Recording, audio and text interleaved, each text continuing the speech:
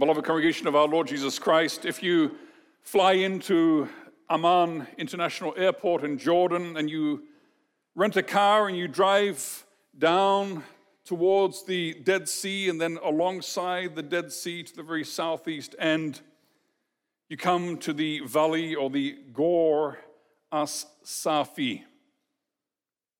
And in that valley, we find one of the biggest ancient burial complexes in the world. There are tens of thousands of graves in this remote, deserted region.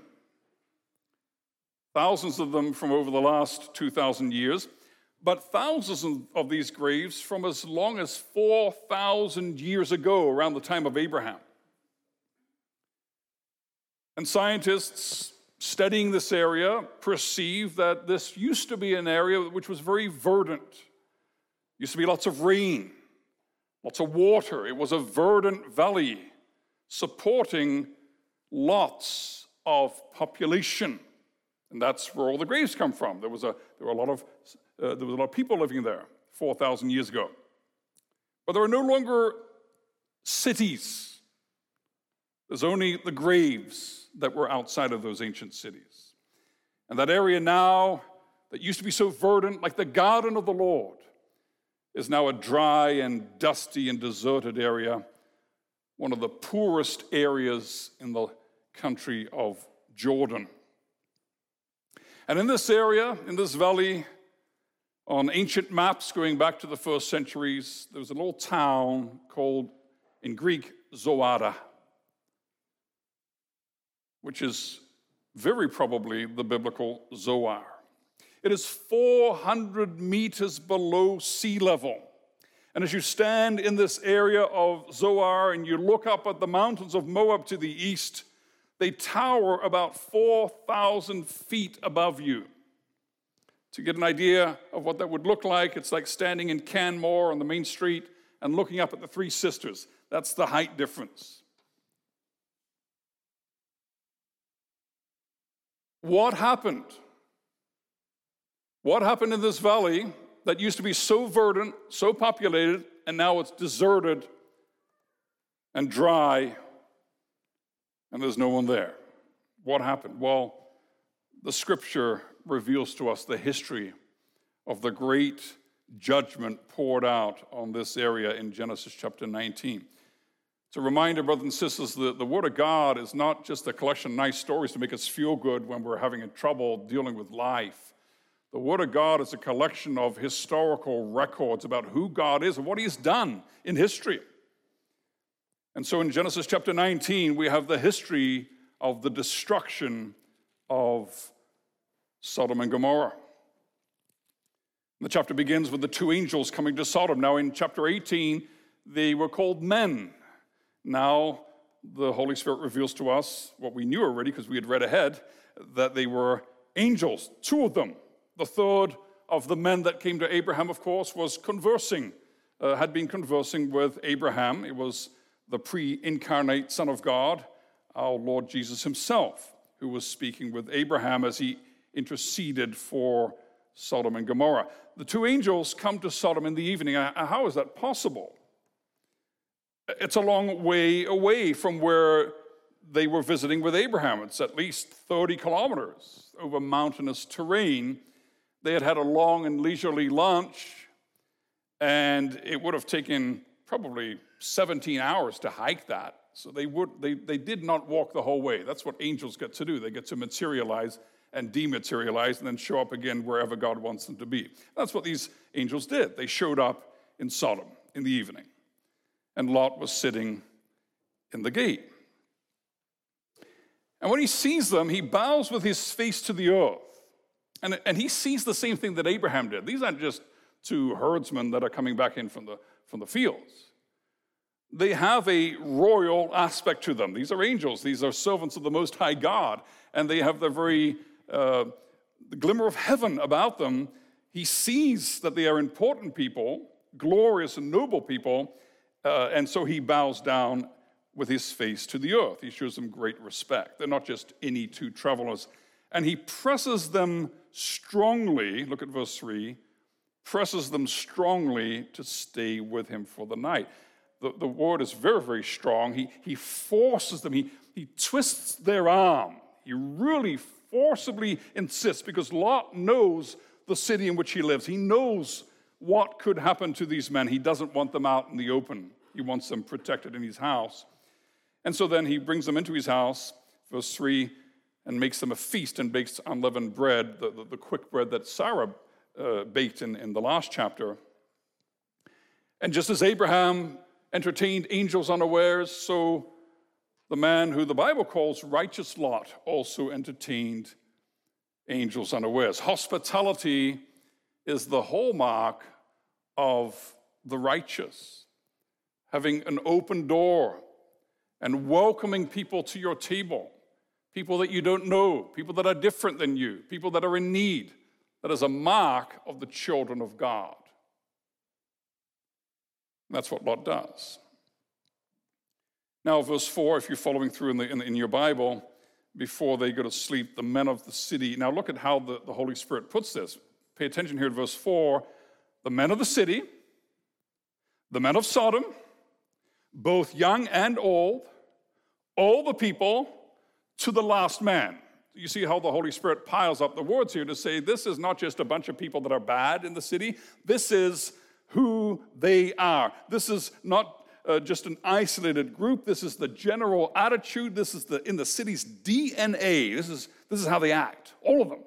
There is no righteous person in this city. And we see that as we go through the chapter, that in the end, it's only Lot and his family, his immediate family, that are saved from destruction. So that's one wicked city. And they say to Lot, where are these men that came to you tonight? Bring them out to us that we may know them. That's kind of a vile joke. They're, as the wicked often do, they take language and they pervert it. The verb to know in Hebrew speaks of intimate communion, a loving and intimate relationship. The Bible in the Old Testament uses the verb to know to describe a husband and wife coming together intimately so that, if the Lord wills, a child would be born. This is a very holy and beautiful verb, and these guys are playing with that. Let's bring these guys out so that we may know them. There is perversion in their language, and Lot knows exactly what they mean. Look ahead to verse 7. He says, I beg you, my brothers, do not act so wickedly. He knows exactly what they're talking about. They want to do what is wicked in the eyes of the Lord. And so in verse 6, Lot goes out to the men. He shuts the door after him. Now, this is the whole city. The rich and the poor, the important people, the servant class. Everybody's there. This is one courageous act that Lot does. He goes outside, shuts the door behind him. He's protecting his guests, and he's showing great courage here. It's a sacred duty to protect one's guests, and that's what Lot is fulfilling. And he says, my brothers, I beg you, do not act so wickedly. My brothers. Why is he calling these vile, wicked people brothers? Well, in one way, this is just an Eastern way of speaking. He's trying to appeal to common ground that he has with them, to try to appeal to whatever may remain of their better nature. But just the fact that he calls these wicked people brothers reminds us of the problem here. What does Lot have to do with these people? Already in Genesis chapter 13, when Lot separated from Abraham, the Holy Spirit reminded us, Genesis 13:13, now the men of Sodom were wicked, great sinners against the Lord, and that's where Lot decided to build his house, right there in the city. You look at Genesis 18:20 from last week. The outcry against Sodom and Gomorrah is great, said the Lord, and their sin is very grave. This was one wicked city. Why was Lot communing with these people? Why was he living amongst them? And if we turn to Ezekiel chapter 16, verse 49, the prophet Ezekiel reminds us that the sin of Sodom was pride an excess of food, and prosperous ease, but they did not aid the poor and the needy. This was a city which was well-watered. There was abundant and fruitful farmland around it, and also pasturing for flocks. It was on a trade route going north-south so that they could impose taxes and customs duties on caravans coming through, and they could make money off trading. It was a rich, wealthy, arrogant, selfish city that crushed the poor and crushed the needy. And that outcry from the poor and needy had risen up before God. Now Lot could be in this city without being crushed, because Lot was a small army on his own, wasn't he? Like Abraham, he had a whole group of servants and herdsmen and other people. So he's not all by himself. And there's a certain balance of power here, that he's a little bit too big to take down for the people of Sodom. And so he can live there, he can benefit from the wealth without being crushed by the injustice. And Lot's fine with that. Most people are crushed. There is injustice, there's lust, there's perversion, there's pride, there's the arrogance of sin, and most of the poor and the vulnerable are crushed, but Lot is able to survive and to enjoy a comfortable life, and so he's happy with that. And then we come to verse 8. Lot finds a solution to the problem. He says, "Take my daughters and abuse them instead." And we say, what? What is going through this man's mind? How can any father say something so stupid? You know, brothers and sisters, when we sin, when we make bad choices, when we choose worldliness and our lusts and to feed our lusts, and when things go wrong, which they do, when we choose sin, then we often double down and make worse decisions, more stupid decisions. We pour gas on the fire. And we see that in our lives, don't we? And the more bad decisions we make, the more it just snowballs, and we make the situation worse and worse as we try to resolve, as we try to solve the problem that our sin has created.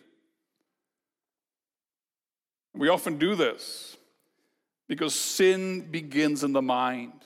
Romans chapter 1 tells us that sin darkens the mind. And when sin darkens our mind, and the darkness grows, and we sin more, and we choose another sinful way, and then we choose a sinful solution to the sins that we've committed already. And the darkness grows deeper and deeper, and our thinking isn't straight, and we suffer the consequences. Our brother John Calvin, commenting on this text, he said, Lot should rather have endured 1,000 deaths than to have resorted to such a measure. And so that was a wicked thing for Lot to suggest. And Scripture doesn't approve of it. God doesn't approve of it. The ungodly didn't approve of it either. Verse 9, they said, "Stand back, get out of the way, Lot. You're an immigrant here, and now you want to sit here judging us." And they pressed hard against the man. That's the same verb that we have back in verse 3. You know, when Lot was really forcibly trying to convince the angels to stay with him, here's the same word. They pressed hard. There was a lot of force. They're forcing themselves towards Lot and to break the door down to get into the house. And God intervenes. The angels pull Lot in and strike the men with blindness. Now look at verse 11. There they are, small and great. The great men of the city, the important people with all their honor and all of their highfalutin ways, and just the regular people. Everybody in the city is wandering around, groping. They wore themselves out. That's what sin does, doesn't it? Sin inspires and incites in us a lust to get what we want. God sometimes in his mercy says, no. And we don't give up. We keep trying and we keep trying and we keep trying. We keep groping for the thing we want, even when God has clearly closed the door to it. That's what the sinful heart does. They wore themselves out.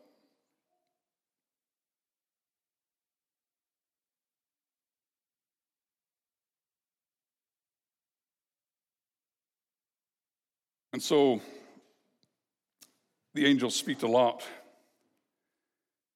You got to get out of here. And if you've got anybody that you love in the city, sons-in-law, sons, daughters, anyone else, you got to get out of this place. We're going to destroy. They say it twice. We're going to destroy. Because why? Because the outcry against the people of this place has become great before the Lord, verse 13. When wickedness happens in this world, God sees it. When people are hurt, when people are abused, when people are mistreated, when there is injustice, God sees it. And men may think they get away with it. And men may think that everybody's forgotten about it. But every injustice will be set right. Every sin will be called to account. Every sinner must give an account before the one who judges all people. So God has heard the outcry, and he has sentenced the city to destruction. Now, I mentioned Ezekiel 16:49, and I want to invite you to turn there if you have your Bible handy. Ezekiel 16. The Bible gives us some important information about Sodom here. In Ezekiel 16, the Lord is tearing a strip off his own people. He's saying, you're living in sin. And he's comparing his own people with Sodom and with Samaria. So in 16, verse 49, the Lord describes to his people what the sin of Sodom was. This is on page 703 in your ESV Bible. Behold, this was the guilt of your sister Sodom. She and her daughters, that would be the Gomorrah and the other cities, the 5 cities.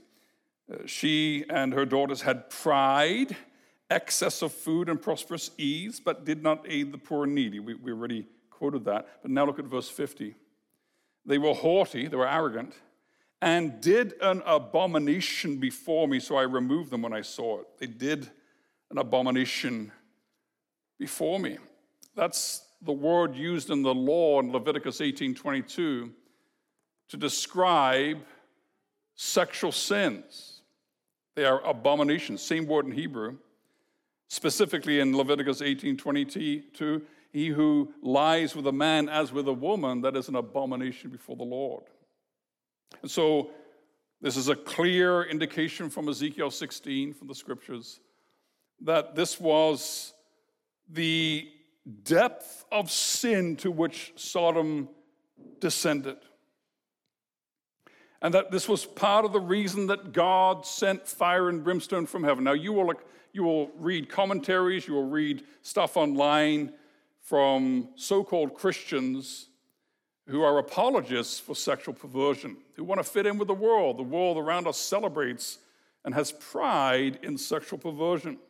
And so you'll read Christians saying, well, look at Ezekiel 16:49, the sin of Sodom was not homosexuality, it was arrogance and being unjust to the poor and the needy. And that's true. Those things were certainly there. But just read the next verse, Ezekiel 16:50, specifically the abomination of homosexual sin and perversion was included in God's judgment upon this city. We're reminded of Romans chapter 1, as I've referred to it already, that our sin-darkened minds lead us to choose more and more wickedness until finally, if you get to the end of Romans chapter 1, God gives the sinner over to their perverted lusts and passions. And what is natural is twisted to become unnatural. People exchange natural relations for unnatural ones. And so homosexual perversion is, in fact, at the very lowest depth of falling into sin. It is a sign of the wrath of God when he gives people over to these twisted passions. That's kind of hard to hear. Maybe we work with somebody who is homosexual and they're very nice people and we get along with them well, and we should. We should love those whom we work with, our neighbors. And we may wonder, how do we deal with this if maybe in our own communion here, maybe someone or some of us deal with attraction to the same sex? How are we supposed to think of this as we're hearing this judgment and these strong words coming from the pulpit? And I want to take some time at this point to speak about that. The scripture is clear that God created sexual intimacy to be reserved for man and woman in the covenant of marriage. That's the place for it to be. It's a beautiful and holy thing there. And any sexual intimacy with anyone outside of a husband and wife within a marriage is perversion of the created order. It hurts. It does not please God, and it hurts us. Now, all of us, because we're sinners, are assailed by a myriad of sexual temptations at some level or on different levels. We have strong feelings. We have even desires for things which are not in accord with God's will. And so we have to make a choice. Do we embrace those desires, or do we embrace God? If there are desires in us of any type that don't fit with how God tells us the world works, that don't fit with God's holy commandments, then we need to go to him. And we need to ask him not just to stop us from acting on our desires. We need to ask that too, whatever type of desires we have that are not in accordance with his will. But we also need to ask him to take away any desire to sin against him. And that's what we can do, isn't it? We can say, Lord, help me not to sin against you. And where passions arise in me which are not pleasing to you, Lord, help me not to act on them. And please take those passions away, take those desires away. That's all we can do. And then we need to be at peace.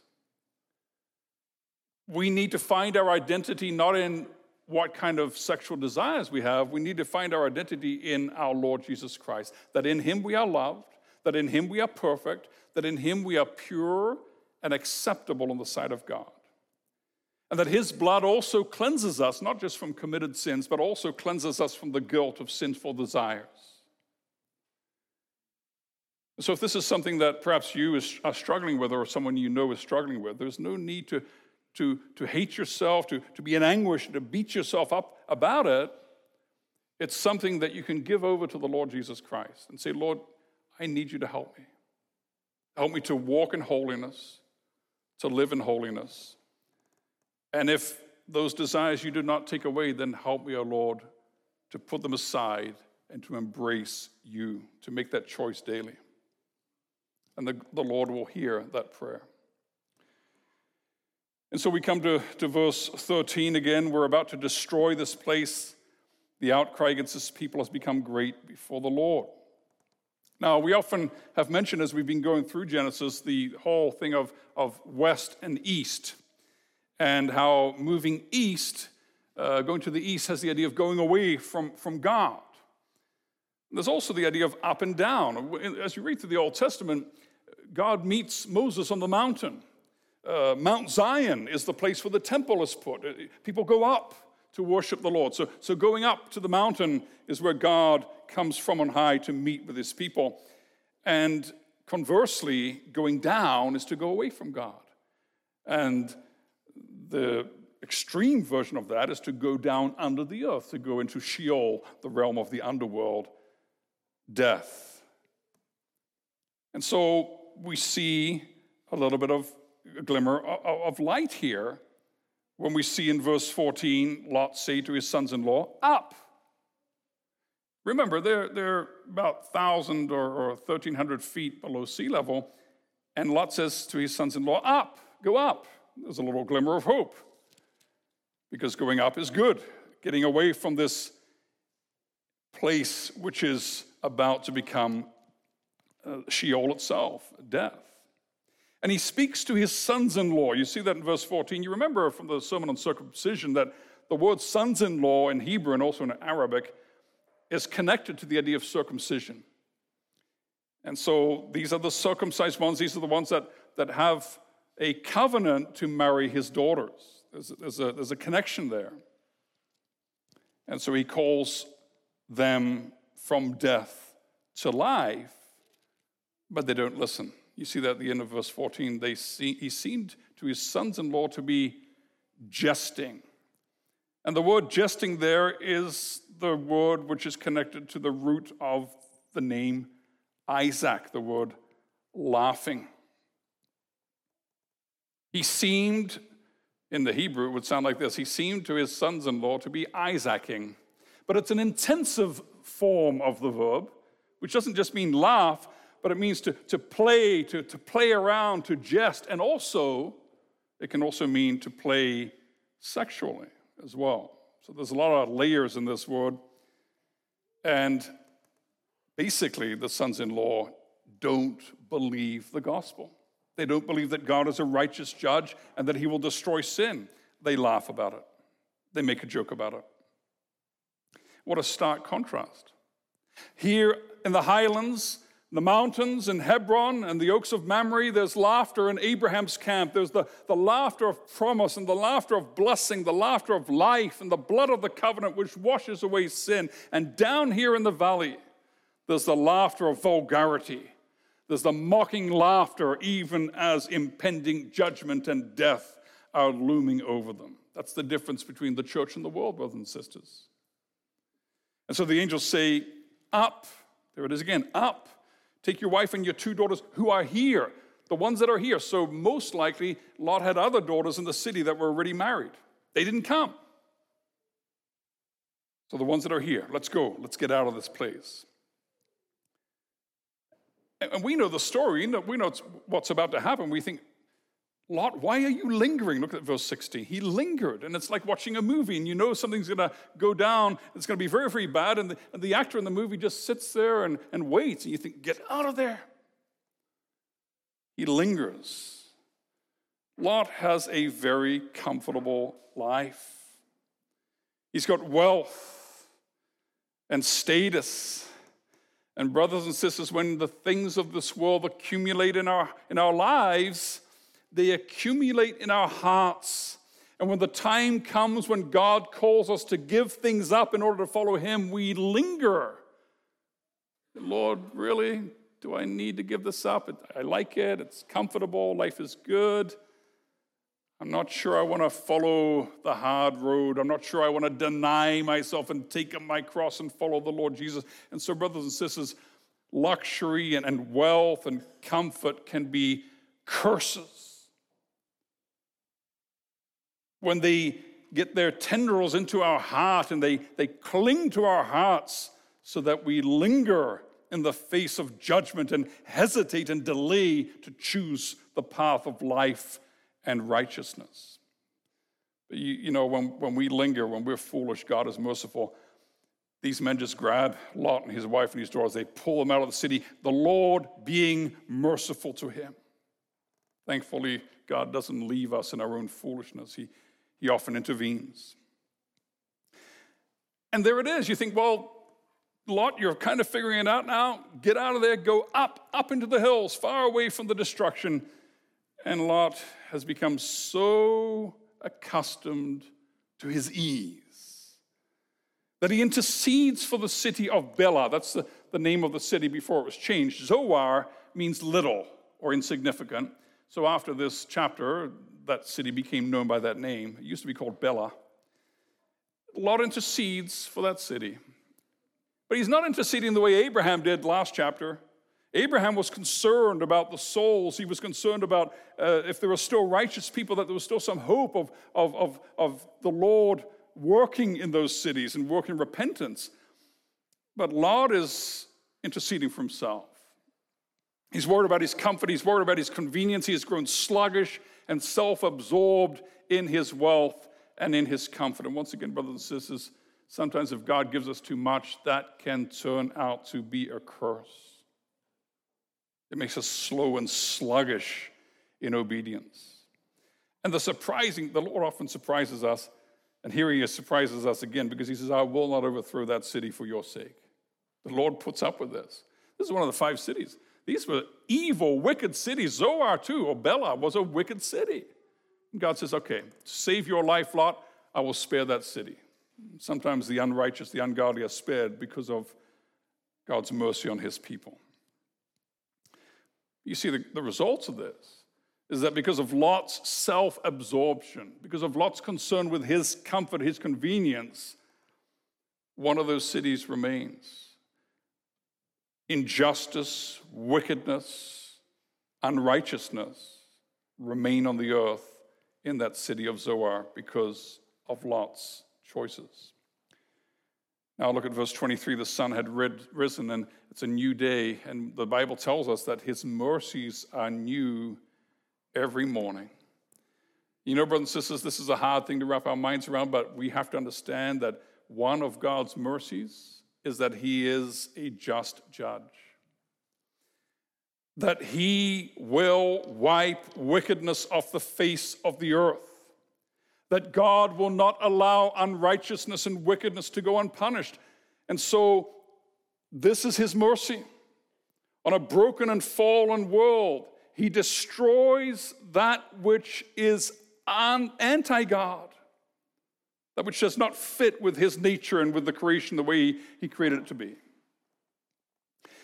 And this is a terrible judgment. Fire and sulfur rain down from the Lord out of heaven and just simply wipe out this area, the inhabitants, and what grew on the ground.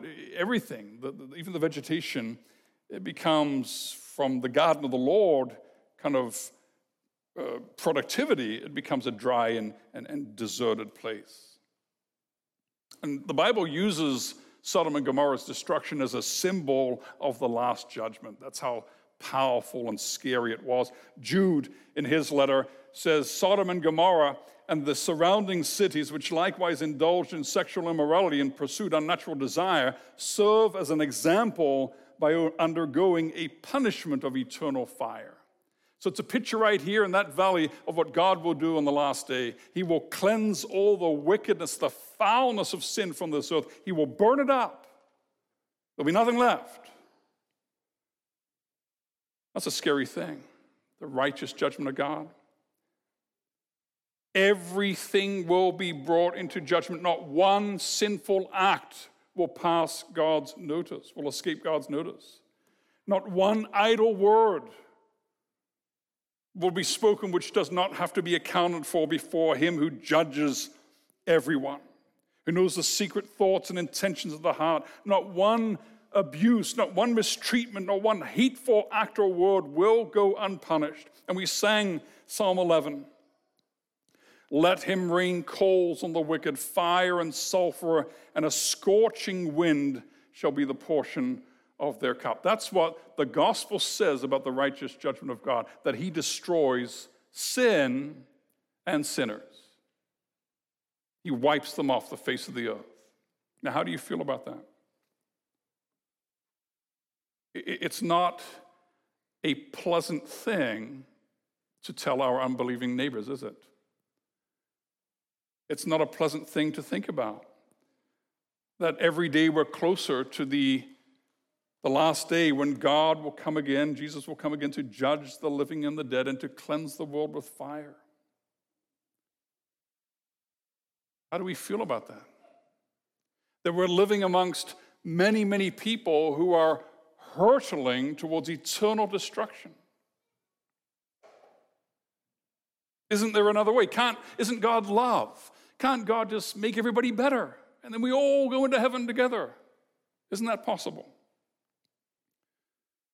Brothers and sisters, we have to understand the big picture here. If one of my members of my body is dying, if there is decomposing flesh, if my hand is full of gangrene, then the doctors and the nurses will try as long as they can to save that member while there is hope, to cut out the dead flesh and to hopefully see restoration of that member. But when all is lost, when it is foul and corrupted and just putrid and breaking down, and it's a danger to the rest of the body because that deadness is creeping through to my wrist and my arm and to the rest of my body, that at a certain point, any good doctor will say, we've got to chop that off to save you. And sin is gangrene. Sin is a cancer, and sin must be rooted out. It must be destroyed. There is no other way. You can't live with your cancer. You can't let your cancer grow and say, well, we'll just live with it. No, it's going to kill you. Either you kill the cancer or it kills you. And so either sin must be killed or it will be killing us. And that's why God judges sin with the eternal fire of hell. Brother and sister, every sin must pass into the fires of hell. Either we personally will pay for our sins in the fires of hell, or Christ will suffer in our place. Those are the only two options. And that's why the gospel is so important, brothers and sisters, because God is a righteous judge, because he will punish sin, because he will destroy sin and sinners from off the earth. Therefore, the gospel is so glorious. And Paul speaks to the Thessalonians about that. He says, you turn to God from idols, to serve the living and true God, to wait for his Son from heaven, whom he raised from the dead, Jesus, who delivers us from the wrath to come. That's who he is. He is the one who delivers us from the wrath to come. You know, how often do we not take the gospel and say, wow, that's just a little too awkward in the Canadian context. And we tell our neighbors, Jesus is the one who meets your felt needs. Jesus is the one who is your buddy and your friend, and he's going to make you happy, and everything's going to be nice. And when you follow Jesus, you get to meet other nice people and have dessert after morning service before lunch. And you just really want to do that. It's a nice life. We water down the gospel because we're afraid of its truth. That Jesus saves us, delivers us from the wrath to come. And our neighbors need to hear about that wrath that's coming. They need to hear about the righteous judgment of God. We read it there in Luke chapter 17. Our Lord Jesus said it himself out of his own mouth. He said, you know what? Just like in Noah's time, they didn't want to listen to the preacher of righteousness. They were having fun. They were living it up. They were marrying, getting married, and giving in marriage. They were eating and drinking. And the flood came and wiped all that sin off the earth. It happened in the day of Lot too. Jesus refers to Lot and the fire of heaven upon Sodom. It's another picture, just like the flood, of God's judgment. That's what Jesus reminds us of, that pressing truth, that judgment is coming upon the earth, and that there is little time, that while it is still today, the sinner must seek God while he is to be found. Brothers and sisters, every day we're closer to that last day when the fires of judgment will be poured out upon this world. How are we living with a view to that? Our country has great wealth. Our country has great ease. Our country has great convenience. And together with all these things, our country has great arrogance and pride and injustice, and we murder the elderly, and we murder the vulnerable, and we murder little children in the womb of their mothers, and we celebrate sexual deviance and immorality. We take pride in perversion. Now, how does the church respond to all that? As we live in Sodom, the Sodom of 21st century Canada, how do we respond to that? You know, often we make the mistake of seeking the external good of the land, just like Abraham did. Lot and all the people of Sodom were captured. They were taken away by those kings. Abraham chases them down, saves them, restores all their stuff to them so they can go right on sinning. That external help didn't do a lick of good for these people. You know, we often fall into that trap. We seek the good, the external good of our society, of our city. We seek to vote for the person that will have the best economic plan for our country, because, of course, a vote for someone who stands up for righteousness is a wasted vote, isn't it?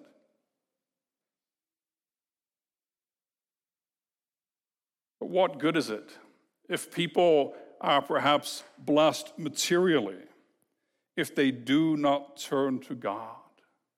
And if they are not delivered from the wrath to come, if we want to show love to our world, to our city of St. Albert, to our country of Canada, perhaps we need to ask God to change our perspective. Perhaps we need to learn to say, thank you, God, for the pandemic. Thank you, God, for suffering. Thank you, God, for economic crisis. Thank you, God. Pour those things upon our country so that people wake up and look to you and realize that they cannot live without God. Maybe the pangs and the first tastes of the hell to come might soften hearts and might incline ears to hear the gospel and to seek that sinners would seek after God while he may yet be found. So this is a solemn warning. The righteous judgment of God is a solemn warning to our country and to us as we live in it. It's also a solemn warning that we need to be living in communion with the church of God. When the waters or the fires of judgment come upon this earth, the church is the ark in which the righteous are safe and saved, and it floats above the waters of judgment. On the last day, it will float above the fires of judgment. Lot's wife, look at verse 26, Lot's wife, she looked back because the pleasures of this world gripped her heart. She didn't want to let go. You know, sometimes you read stories of people who are drowning at sea and they're holding on to their gold and all their worldly goods, and those things are dragging them down, but they won't give them up, even for life itself. And we read there in Luke chapter 17, the Lord Jesus said to us, one of the shortest verses in the Bible, remember Lot's wife. Brother, sister, what are you holding on to? What am I holding on to? Which is weighing us down, which is dragging us down, which is keeping us from pursuing life. What are we holding on to? What is holding on to us? No, God remembered Abraham. That's why Lot was saved. Lot was connected to the church. Lot went out from Haran with Abraham. He went out in faith. He was called. He's called in the New Testament a righteous man. You know what? You can be a righteous man and you can make foolish choices. You make careless choices. And choice by choice by choice, Lot chooses to drift away from the church, to drift away from Abraham, to drift away from God and from grace, and he ends up living in the hills in a cave.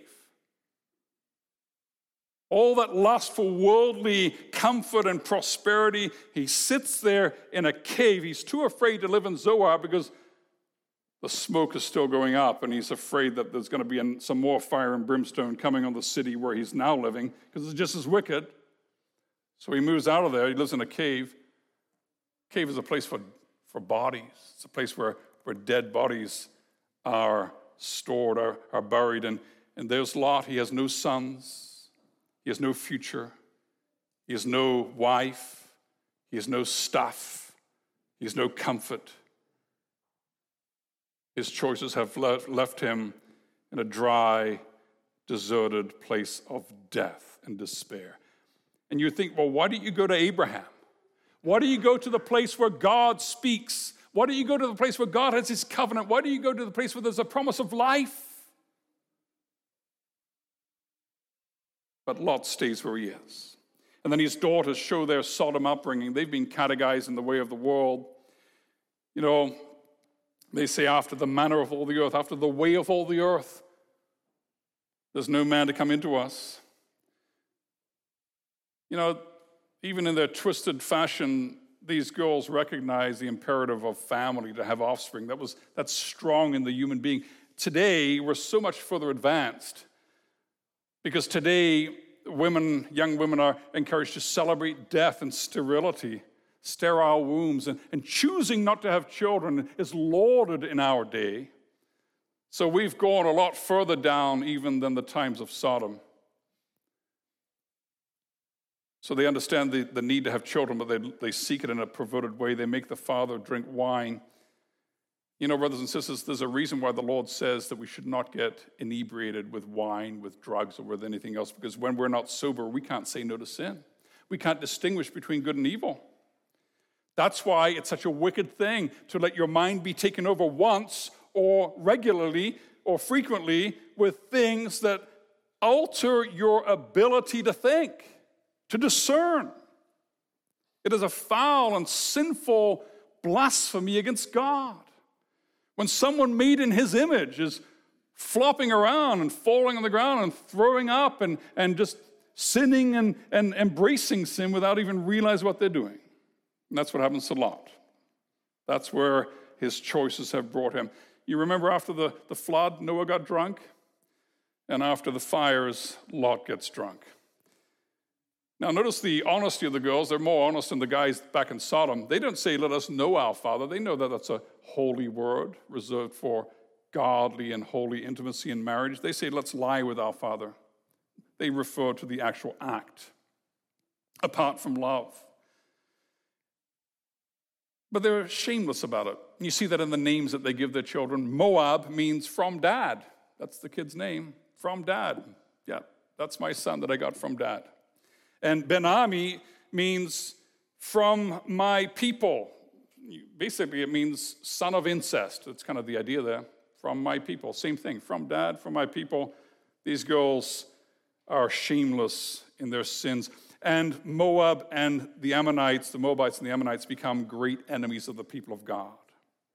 All of this from this righteous man and his bad choices. Now, let's wrap this up, brothers and sisters. What do we learn here from Genesis chapter 19? You know, a lot of people read Genesis 19, Sodom, homosexual rape, and they say, well, the Bible says that homosexuals will be judged by God. Well, yes, they will. Every sin will be judged by God. Also, my sin of gossip will be judged by God. That's a given. But how does the Bible use Sodom? You know what? You read through the scriptures. The Bible hardly ever uses Sodom as a warning for the unbeliever. But God uses Sodom as a warning for the church. And you read Isaiah chapter 1, and I'd like you to turn there because this is important. We need to hear the prophet. Isaiah chapter 1, he's talking to the church. And hear how he talks to the church. Isaiah 1, 10 to 16. He's talking to the elders and deacons here and the ministers. Hear the word of the Lord, you rulers of Sodom. Give ear to the teaching of our God, you people of Gomorrah. What to me is the multitude of your sacrifices, says the Lord. I've had enough of your burnt offerings and the fat of well-bred feasts. I do not delight in the blood of bulls or of lambs or of goats. When you come to appear before me, who has required of you this trampling of my cause? Bring no more vain offerings. Incense is an abomination to me. New moon and Sabbath, the calling of convocations. I cannot endure iniquity and solemn assembly.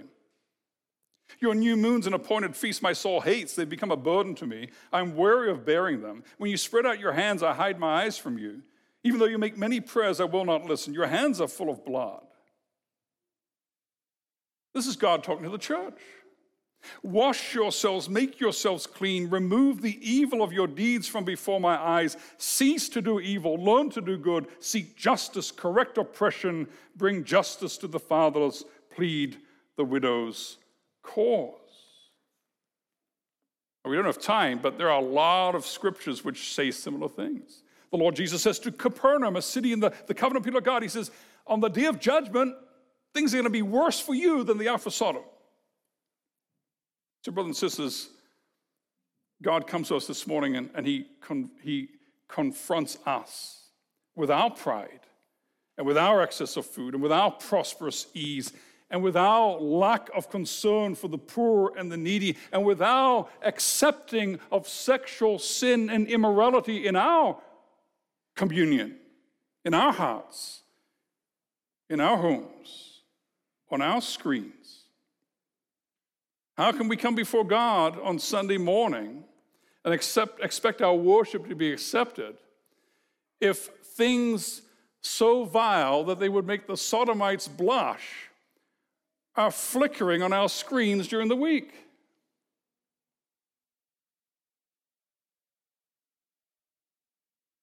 And so the question is, brothers and sisters, will we embrace our sin?